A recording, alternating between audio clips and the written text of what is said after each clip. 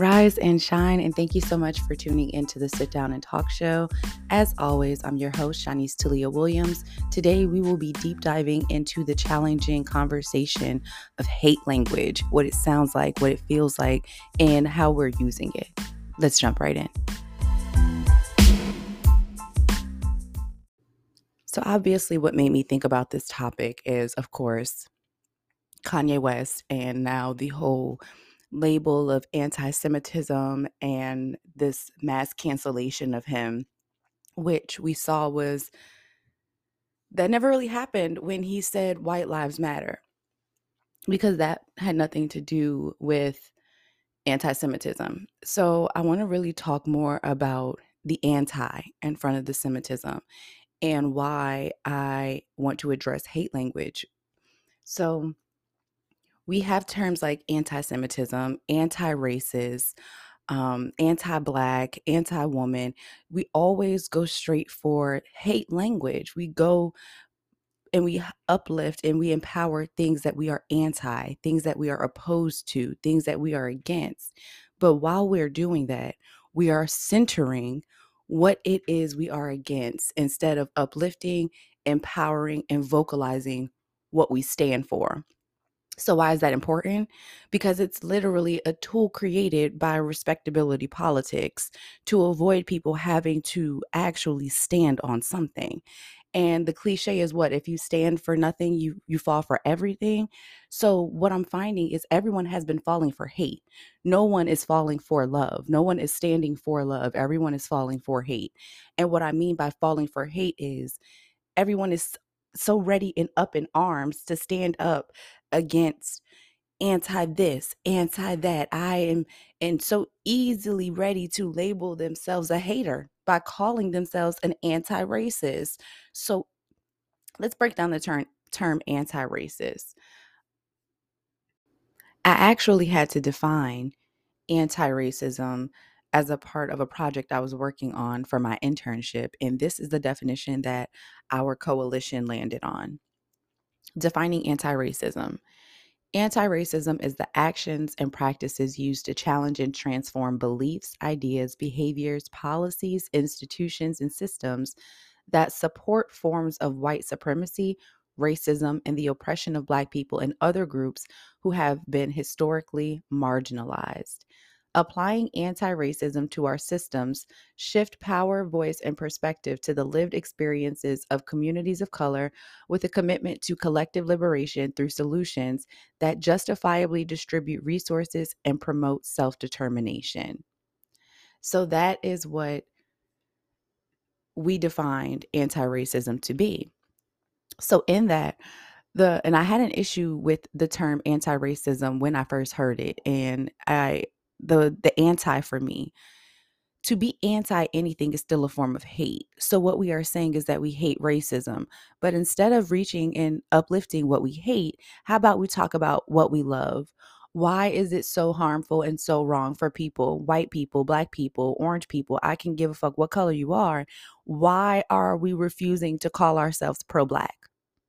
Because to be pro-Black, that means that you are centering the joy of Black bodies. That means you are centering, it's mean literally you are centering Blackness. You are centering the empowerment, the uplifting, the building power of Blackness. The same exact thing that you can say you are doing as an anti-racist is the same exact thing that you will say you are doing if you claim to be pro-Black. The difference is you are saying, I love your Blackness.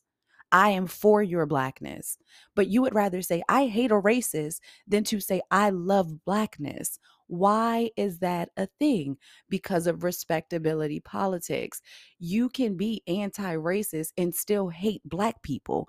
You can still be anti-racist and still want to build a wall. So let's be real about why we use hate language. Someone can hate a racist and hate Black people simultaneously.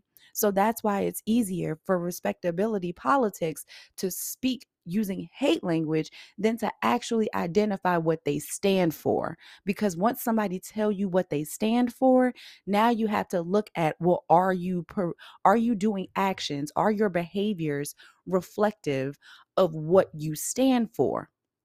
So that's the thing about hate language. It's so tricky.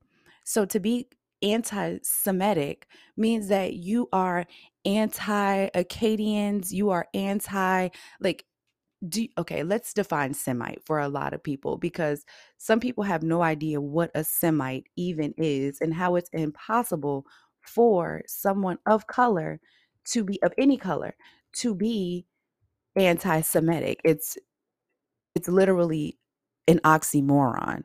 So they try to define a Semite, or they've made the language of Semite someone who is a Jew or an Arab, but really, Semite is a language. Hebrew, Akkadian, that is what it means to be a Semite. And if you look at Western Asia and Africa, none of those people were genetically white. It's genetically melanated land. So, genetically melanated beings are considered, if you are descended of any of those lands, you are considered a Semite. So how are you anti yourself?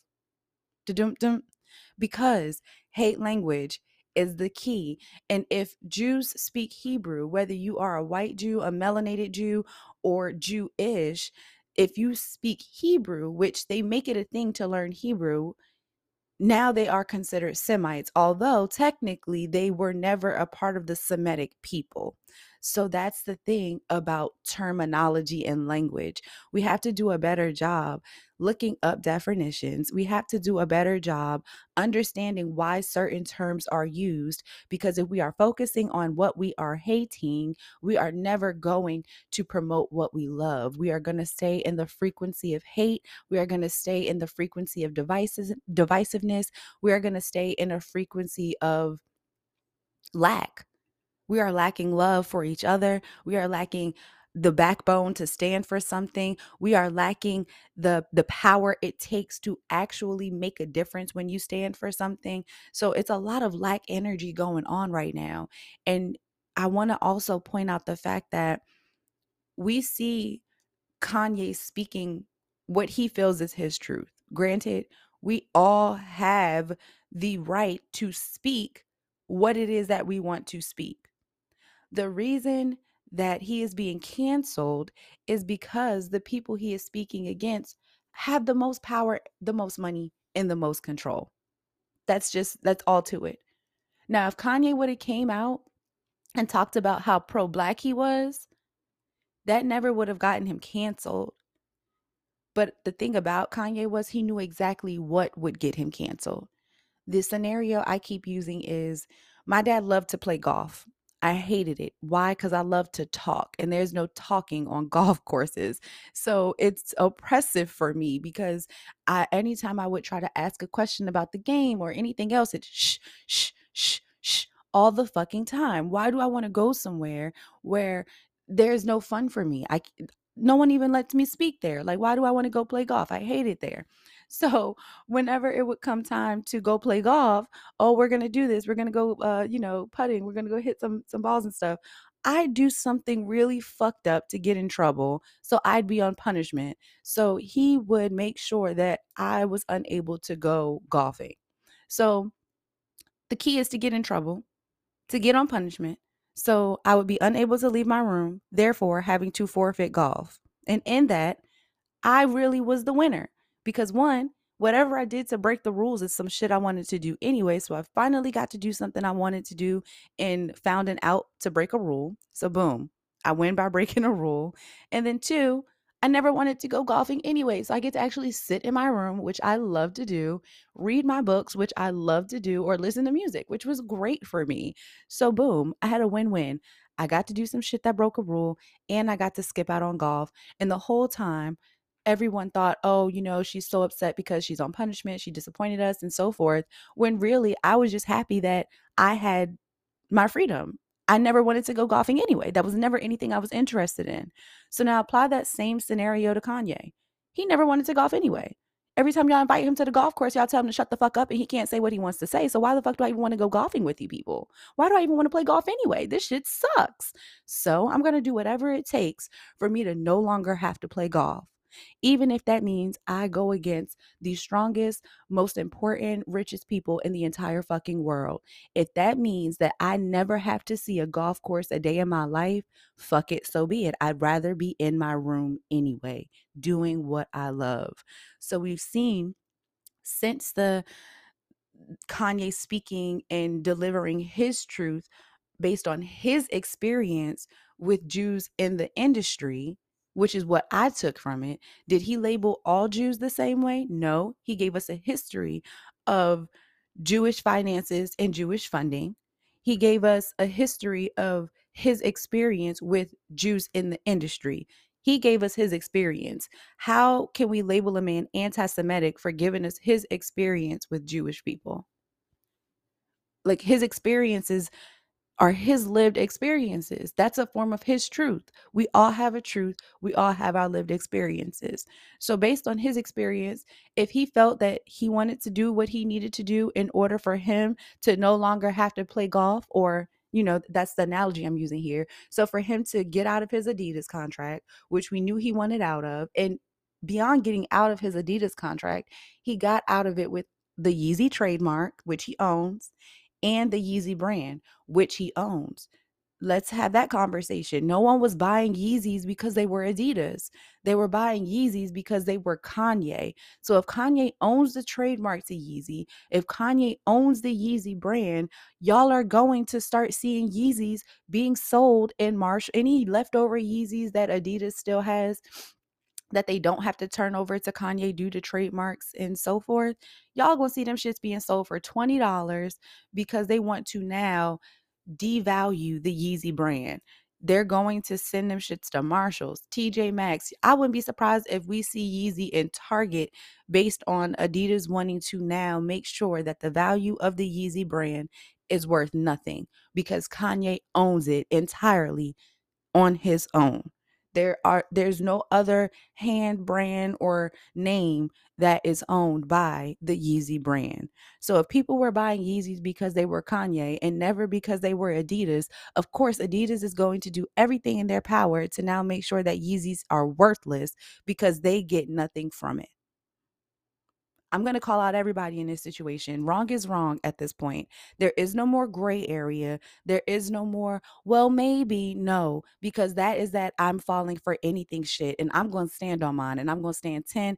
Hell, I'm going to stand 20. I got 10 toes and I got 10 fingers. I stand on all fours because at this point, if this can happen to Kanye for speaking about his experience, this could happen to anybody because people will treat you like anything. And then when you speak up and you just tell the story of how you were treated, now you are wrong. Now this is hate speech. Now this is a story that should never be told because your abusers you're empowering them.